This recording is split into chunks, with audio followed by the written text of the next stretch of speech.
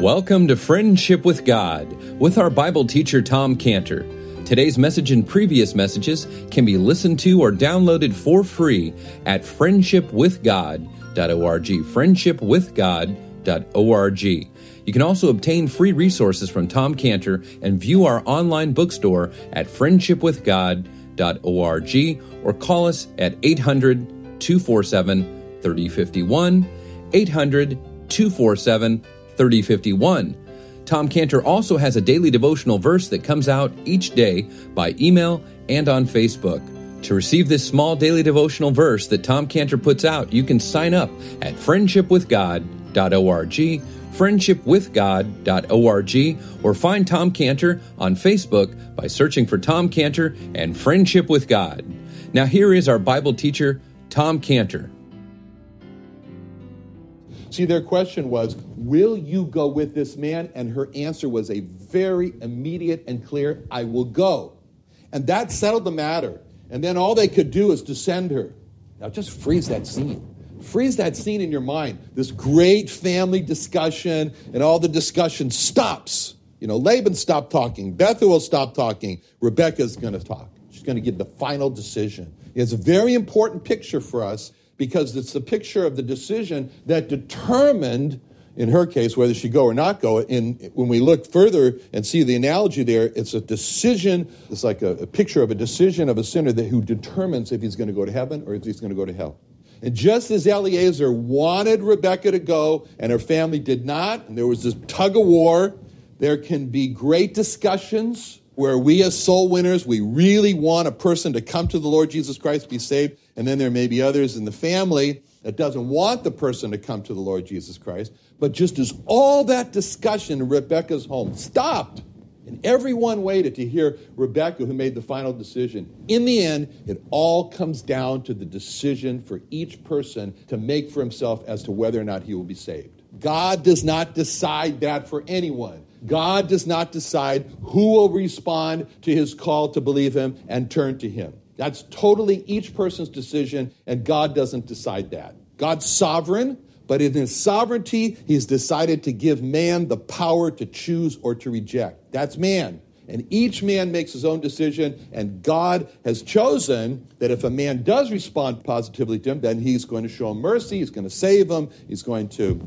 predestinate him to be conformed to the image of his son, he's going to live in heaven for eternity. But if a person makes his own decision to reject God's invitation to be saved, then God will reject that person, cast him into hell for eternity. And it all came down to Rebekah's decision, go or not go. It all comes down to each person's decision, come or not come to the Lord Jesus Christ for salvation and cleansing. God doesn't make that decision. Leaves that decision totally up to each person. God doesn't determine everything that happens. He has determined that each person will make their own decision to accept or reject the Lord Jesus Christ. Now, in Rebekah's response of, I will go, she's really answering two questions. The first question she answers is, when she says, I will go, is whether or not she would become Isaac's wife, which, as we said, she already kind of answered that question when she took the gifts in verse 50. But the second question that everyone was really waiting for her to answer was, will you go right now with Eliezer? That was the importance of her answer in verse 58 when she said, I will go, which really meant, I will go right now. And so when Rebekah said those words, I will go, what her family heard her say was that she was willing to forget her own people and her father's house to become Isaac's wife. As far as we know, they never saw her again on this day. That's really remarkable, because that's exactly how coming to God is described, and we can understand the strong opposition today, if you think about it in the Jewish family context, the strong opposition by a Jewish family, by a Jewish father's house, and they put that in the way of a Jewish person coming to the Lord Jesus Christ. I can tell you from my own personal experience, it's typical for a Jewish person coming to the Lord Jesus Christ to have to forget his own people and his father's house, just as it's described in Psalm 45, 10 through 11, where it says, hearken, O daughter, and consider and incline thine ear. Forget also thine own people and thy father's house. So shall the king greatly desire thy beauty, for he is thy Lord, and worship thou him. See, for a Jewish person to call Jesus Lord and to worship Jesus, he must forget, oftentimes, his own people and his Father's house. But as we saw last week in the case of the disciples who had this instantaneous response, we see that in Rebekah. There's no, well, let me think about this. She doesn't do that. There's no, well, let me talk it over with my family. She doesn't do that. There's just this instantaneous, I will go. And that instantaneous response is what we saw with the disciples, but it reminds us of Mary. Mary, the mother of the Lord, she had a problem in understanding. It's understandable, but she had a problem in understanding how she could have a baby when she never came together with a man. How is that possible? And so she asked the question. It's given for us in Luke 1:34-38. Then said Mary unto the angel, how shall this be, seeing I know not a man? And the angel answered and said unto her, the Holy Ghost shall come upon thee, the power of the highest shall overshadow thee. Therefore also that holy thing which shall be born of thee shall be called the Son of God. And behold, thy cousin Elizabeth, she hath conceived in her son in her old age. This is the 6th month with her, who was called barren. For with God nothing shall be impossible. And Mary said, behold, the handmaid of the Lord, be it unto me according to thy word. And the angel departed from her. Think about that. Mary was told she's going to have a baby, and she had a legitimate question. How's that possible? And God honored her legitimate question and gave her an answer that, even though it never before happened explanation. And God was tracking in her mind. And she's got in her mind this thought, that's impossible. And she's pushing it aside. And God keeps her from falling into her mind's unbelief by saying in verse 37, for with God, nothing shall be impossible. And the beauty of her response was that she didn't say, let me think about it. There was no hedging of let me think about it. The feeling of let me think about it is like a tentacle holding arm of an octopus that wraps around its victim, causing him delay. So he's not free. He's held. And if anyone is going to come to God, he must break loose from this octopus tentacle arm of let me think about it. This hesitation with a Rebekah-like immediate and decisive I will go. Mary broke loose from her hesitation of let me think about it with an immediate be it unto me. And Andrew and Peter and James and John, they broke loose from their nets with an immediate response to follow the Lord. And Rebekah broke loose from her let me think about it hesitation, from her family and from her father's house with an immediate response, I'll go right now to become Isaac's wife. So every lost sinner who comes to the Lord Jesus Christ, he has to break loose. He has to break free from his let me think about it hesitation. And if need be, he has to break loose from his family, from his father's house with an immediate response to follow the Lord Jesus Christ. This last week, I had lunch with a lost friend of mine, known for 20 years. And he told me that he knew he had to come to the Lord Jesus Christ, but he wanted to come later. That's the disturbing response. See, just as the angel called Mary and the Lord Jesus called Andrew and Peter and James and John, and Eliezer calls Rebekah, so the Holy Spirit is calling lost sinners today, come to the Lord Jesus Christ. Be saved, be cleansed. Right after her decisive 3 words in verse 58 of I will go, we read of immediately their 4 words in verse 59. They sent away Rebekah. So we read that. And it's interesting in verse 59 how Rebekah is referred to. It says they sent away Rebekah, their sister. Rebekah is the sister of Laban, but she's not her mother's sister, Bethuel. But when it says their sister, it shows that the principal spokesman here and the real decision maker in this home is Laban, Rebekah's brother. And then the other interesting point we see in verse 59 is, and they sent away Rebekah, their sister, and her nurse. What? What's this? And her nurse? Rebekah has a nurse? And that's the first time we read Rebekah had a nurse. And later on in Genesis chapter 35, verse 8, we learn what her nurse's name was. It says, but Deborah, Rebekah's nurse, died. She was buried beneath Bethel under an oak. So the name, we know that the name of Rebekah's nurse is Deborah. But Rebekah not only has a nurse, because look at verse 61. It says, and Rebekah arose and her damsels, and they rode upon the camels. So what we learn from this verse is she also has damsels. So Rebekah has a nurse. Rebekah has damsels to wait on her. Rebekah had servants. Every Jewish girl should have servants. which is why I didn't marry Harriet Steinbaum and instead married Cheryl Mumaw. And when we think of that Rebecca had a nurse and damsels to wait on her, then we think about that in the context of Rebecca went down herself to draw water. And Rebecca watered those camels herself. That tells us a lot about Rebecca. She worked because she wanted to work. She didn't work because she had to work. Rebecca could have chosen to sit back. Rebecca could have very easily chosen to sit back and say, "Oi, mein feet, Vic, a cushion for mein feet."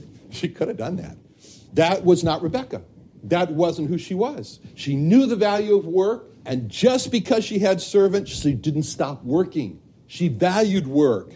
See, she wasn't a princess who made herself immune from work. She worked because she wanted to. She valued it, not because she had to. So in verse 59, we see this group. They're leaving. There goes Rebecca. There's her nurse. There's her verse 61 damsels. And they're going with Abraham's servant and his men.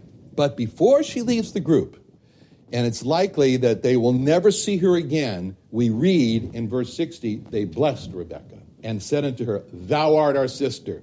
Again, we know who's speaking.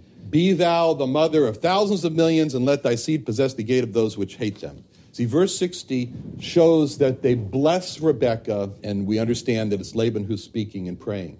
And first in his prayer blessing, he owns her as his sister. And he says, "Thou art our sister." Now follow the two words "thou" in verse 60. See, the first "thou" speaks of her current state. She's my sister, Laban speaking. You are my sister. The second "thou" speaks of his desire for her. Be thou, for her seed to number in the millions, and that her seed should dominate over their enemies. And so when you look at the two thous, we can see that Laban is saying, just as sure as you are my sister, I want you to have seed that's going to number in the millions and that they should dominate over their enemies. So there's something beautiful in Laban's blessing here when he says, "Be thou." Be thou, we can hear that he's got a very strong intention, Laban does. By saying, "Be thou," he's praying with this intention. It's an intentional prayer. Shows that Laban had thought about it, what he's going to pray for, and he prays this with intention when he says, "Be thou." This "be thou" part of his prayer is a challenging instruction for us, because the "be thou" of Laban's prayer shows that there's no question as to what he is praying for. At the end of Laban's prayer, you could say, "What did you pray for, Laban?" And Laban would say, "I prayed for two things. I prayed that her seed would go into the millions and that they would dominate its enemies." That's challenging for us. So often, we don't pray those types of "be thou" intentional prayers, and instead, we just cop out with a "Lord, bless this person," or "bless that person." We cop out. We use the rubber stamp. Bless this person, bless that person, without any thought. That's not an intentional prayer. If you were asked, "What did you pray for?" So, we prayed God to bless him. Well, what does that mean for God to bless him? So, I don't know. God knows what the needs are, so he should just meet the needs. I just rubber stamped it. What do you want? God doesn't want that from us. He wants the "be thou" prayers, the intentional prayers, which is why he said in Luke 18:41 with the blind man, he said, "What wilt thou that I shall do unto thee?" Well, it seemed really obvious. He was blind, but he wanted to draw it out. Say it. You just say it. Be intentional about it. Say, "I want you to give me sight," which he did. He said, "Lord, that I may receive my sight." Now, in the blessing itself, we see an almost exact repeat of what God said he would do for Abraham in Genesis 22:17, where God said to Abraham, "In blessing I'll bless thee, and in multiplying I'll multiply thy seed as the stars of the heaven, and as the sand which is upon the seashore, and thy seed shall possess the gate of his enemies." So we see that Laban is now being led by the Holy Spirit as he prays for Rebekah. That's encouraging for us. Because just as the children of God, we're led by the Holy Spirit to pray. That's what it says in Romans 8:14. "For as many as are led by the Spirit of God, they are the sons of God." And then later in verse 26 of the same chapter, "Likewise the Spirit helpeth our infirmities, for we know not what we should pray for as we ought. And the Spirit itself makes intercession for us with groanings which cannot be uttered." See, Laban intended to pray specifically, and the Holy Spirit led him what to pray for. Laban's intention was to pray, and Laban's reliance was on the Holy Spirit to lead him what to pray for. And Laban prayed for exactly what God had promised Abraham. And that shows that when our intention means that we want to pray for the right things, and our reliance is on the Holy Spirit to lead us to pray for what we should pray for. See, it's significant that Laban didn't just pray that Rebekah's seed is going to be blessed, but he prays numbers, he prays millions. And then he prays, he says, brings up kind of like it's like, why does he say this? He prays about, he brings to light people that are going to hate her seed. We haven't even seen her seed, but he understands people are going to hate her seed. Why should they hate her seed? But he prays that way. He saw the haters. He saw the haters of her seed. Jewish people and believers in the Lord Jesus Christ, they have one thing in common. There's a lot of people who hate them, In 2 Timothy 3:12, it says, "Yea, all that will live godly in Christ Jesus shall suffer persecution." Now we come in verse 61 to the actual departure. And we see the family waving goodbye, and Rebekah's leaving. And it says in verse 61, Rebekah arose, her damsels, they rode upon the camels, followed the man. The servants took Rebekah and went his way. So you see the group going off into the horizon on those camels, being jostled back and forth, and as the camels do, walking away. And there are two important words in verse 61, which describe what Rebekah did and what Eliezer did. And the first word which describes what Rebekah did is the word followed. She followed the man. And the second word of took describes what Eliezer did. The servant took Rebekah. Now we know that Eliezer took Rebekah to Isaac, but the first word of followed emphasizes Rebekah's decision of what she did. She followed Eliezer. That shows Rebekah's intention and follow-through to follow Eliezer. He knew the way to where Isaac was, and he was going to take that way to go to Isaac. And the second word, took, it emphasizes Eliezer's decision. What he did, he took her and went his way. So the word took shows Eliezer's intention to lead Rebekah on the way he knew, to Isaac. Now just freeze that scene, those two words, followed and took, in your minds. Because in that scene, we have a picture of the heavenly Eliezer, or the Holy Spirit, bringing people to the heavenly Isaac, or the Lord Jesus Christ. Eliezer made the invitation for Rebekah to follow him to Isaac. So the Holy Spirit invites each person to come to the Lord Jesus Christ. Rebekah decided to follow, and she did follow Eliezer. So a person decides to follow and does follow the leading of the Holy Spirit to the Lord Jesus Christ. And as Eliezer took Rebekah his way to Isaac, so the Holy Spirit takes a person to the Lord Jesus Christ. And like Eliezer, the Holy Spirit will only take the people to the Lord Jesus Christ. He doesn't take them to himself. And so the last words in verse 61 are very important, where it says, and he went his way. Just thinking about that. He went his way, the way, and it causes us to think. It's about a 125-mile trip on camels. And we can imagine that trip, and we can see it's hard. I don't even want to go 50 feet on a camel, much less 125 miles in the hot desert on top of those beasts going back and forth. And at night, we can imagine them stopping by some oasis to spend the night. And, we just kind of think of that scene, just sort of create that scene in our minds. We can see in our mind, night, best time to get off those camels. And they're all sitting around the campfire. They've eaten dinner. Before they go to bed, we hear Rebekah say to Eliezer, as she has every night on the way, Eliezer, she says, just tell me about Isaac again. And we can see Eliezer say to her, what do you want me to tell you about Isaac? And she'd say at that campfire, tell me again about the way he was born. Tell me about the miracle of his birth. And if he said, I've already told you that, she'd say, I know, but tell me again. Just tell me again. I'd love to hear this. Or at the campfire, she would ask Eliezer, tell me about that close relationship that Isaac has with Abraham, how they loved each other, how they walked together, how they were in unity. Tell me about that. Or at the campfire, she would say to Eliezer, tell me about the time when Isaac spoke to Abraham, his father, and said, my father, and how Abraham said, here am I, my son. And Isaac said, behold the fire and the wood, but where's the lamb for a burnt offering? Tell me about that time again.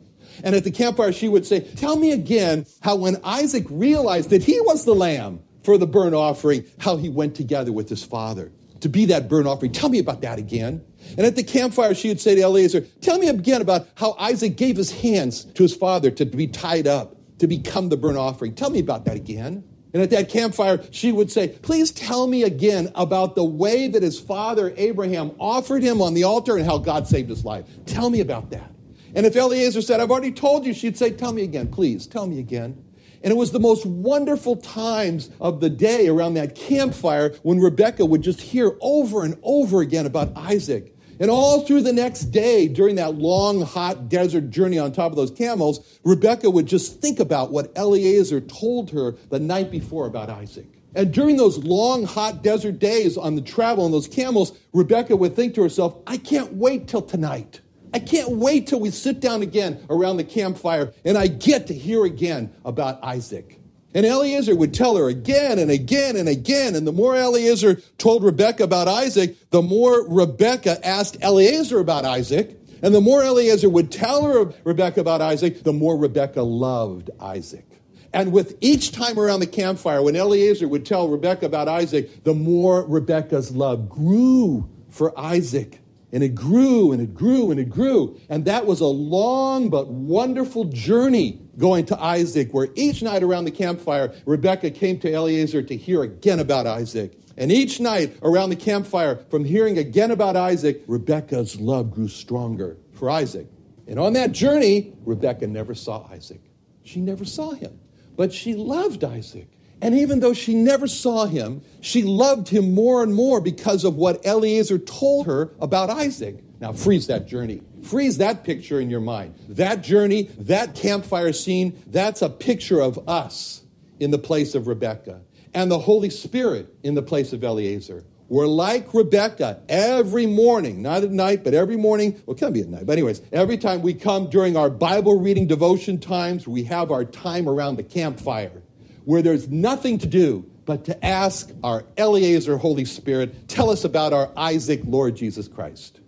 And during our long, hot, arduous days of work and the to-dos that we have to do, we're just like Rebekah, thinking about what our Eliezer Holy Spirit has just told us, again, about our Lord Jesus Christ, our Isaac. And just like Rebekah, during our days, we look forward to the next campfire devotion meeting, when our Eliezer Holy Spirit will tell us again about our Isaac, Lord Jesus Christ. And just like Rebekah from those meetings, our love, see her love, our love for our Isaac, Lord Jesus Christ, it grows stronger and stronger during our journey down here on earth. And just like Rebekah, who has not seen her Isaac during the journey, but she's going to meet Isaac, but her love is growing stronger and stronger for her Isaac. We haven't seen our Lord Jesus Christ. But during our journey here on earth, our love for him is growing stronger and stronger as we journey to meet him. As it says in 1 Peter 1:8, whom having not seen, you love. Though now you see him not yet believing, you rejoice with joy unspeakable, full of glory.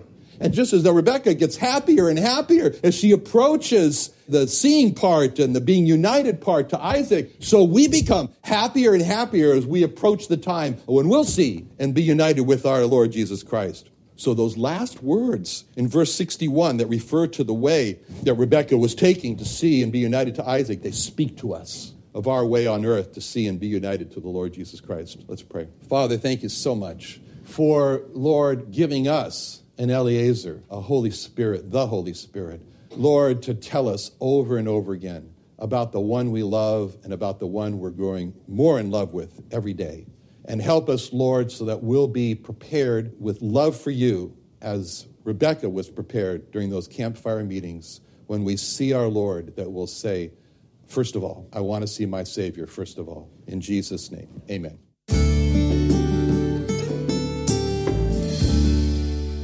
Another wonderful day studying the Bible with our Bible teacher, Tom Cantor, here on Friendship with God. Don't forget that today's message and previous messages can be listened and downloaded for free at friendshipwithgod.org, friendshipwithgod.org. You can also go online to find free resources from Tom Cantor and our online bookstore at friendshipwithgod.org. You can also find Tom Cantor on Facebook, and you can also go to friendshipwithgod.org to sign up for his daily devotional verse. Now, Tom Cantor is also the founder of Israel Restoration Ministries. You can visit that website at israelrestoration.org. Or you can write Tom Cantor at P.O. Box 711-330, P.O. Box 711-330, Santee, California. That's Santee, Santee, California, 92071. or you can email Tom Cantor at friendshipwithgod.org. Tom Cantor at friendshipwithgod.org. Or for more information about Tom Cantor and Friendship with God and Israel Restoration Ministries, call us at 800-247-3051. Sunday Night Church is back. Starting September 25th, join Friendship with God Bible teacher Tom Cantor at the new Friendship with God Fellowship every Sunday night at 5:30 p.m. at the Creation and Earth History Museum in Santee, California. Join us early each Sunday at 4:30 p.m. for food and fellowship with Sunday evening services to follow at 5:30 p.m. Watch Tom Cantor and the service on YouTube Live, located on the Friendship with God website. Enjoy encouraging teaching from our Bible teacher, Tom Cantor, in a relaxed and family-friendly atmosphere. Sunday Night Church is back, so join us at the Friendship with God Fellowship every Sunday night at 5:30 p.m. at the Creation and Earth History Museum at 10946 Woodside Avenue North in Santee, California. For more information, call us at 800-247-3051, 1-800-247-3051, or visit friendshipwithgod.org. That's friendshipwithgod.org for the Friendship with God Fellowship.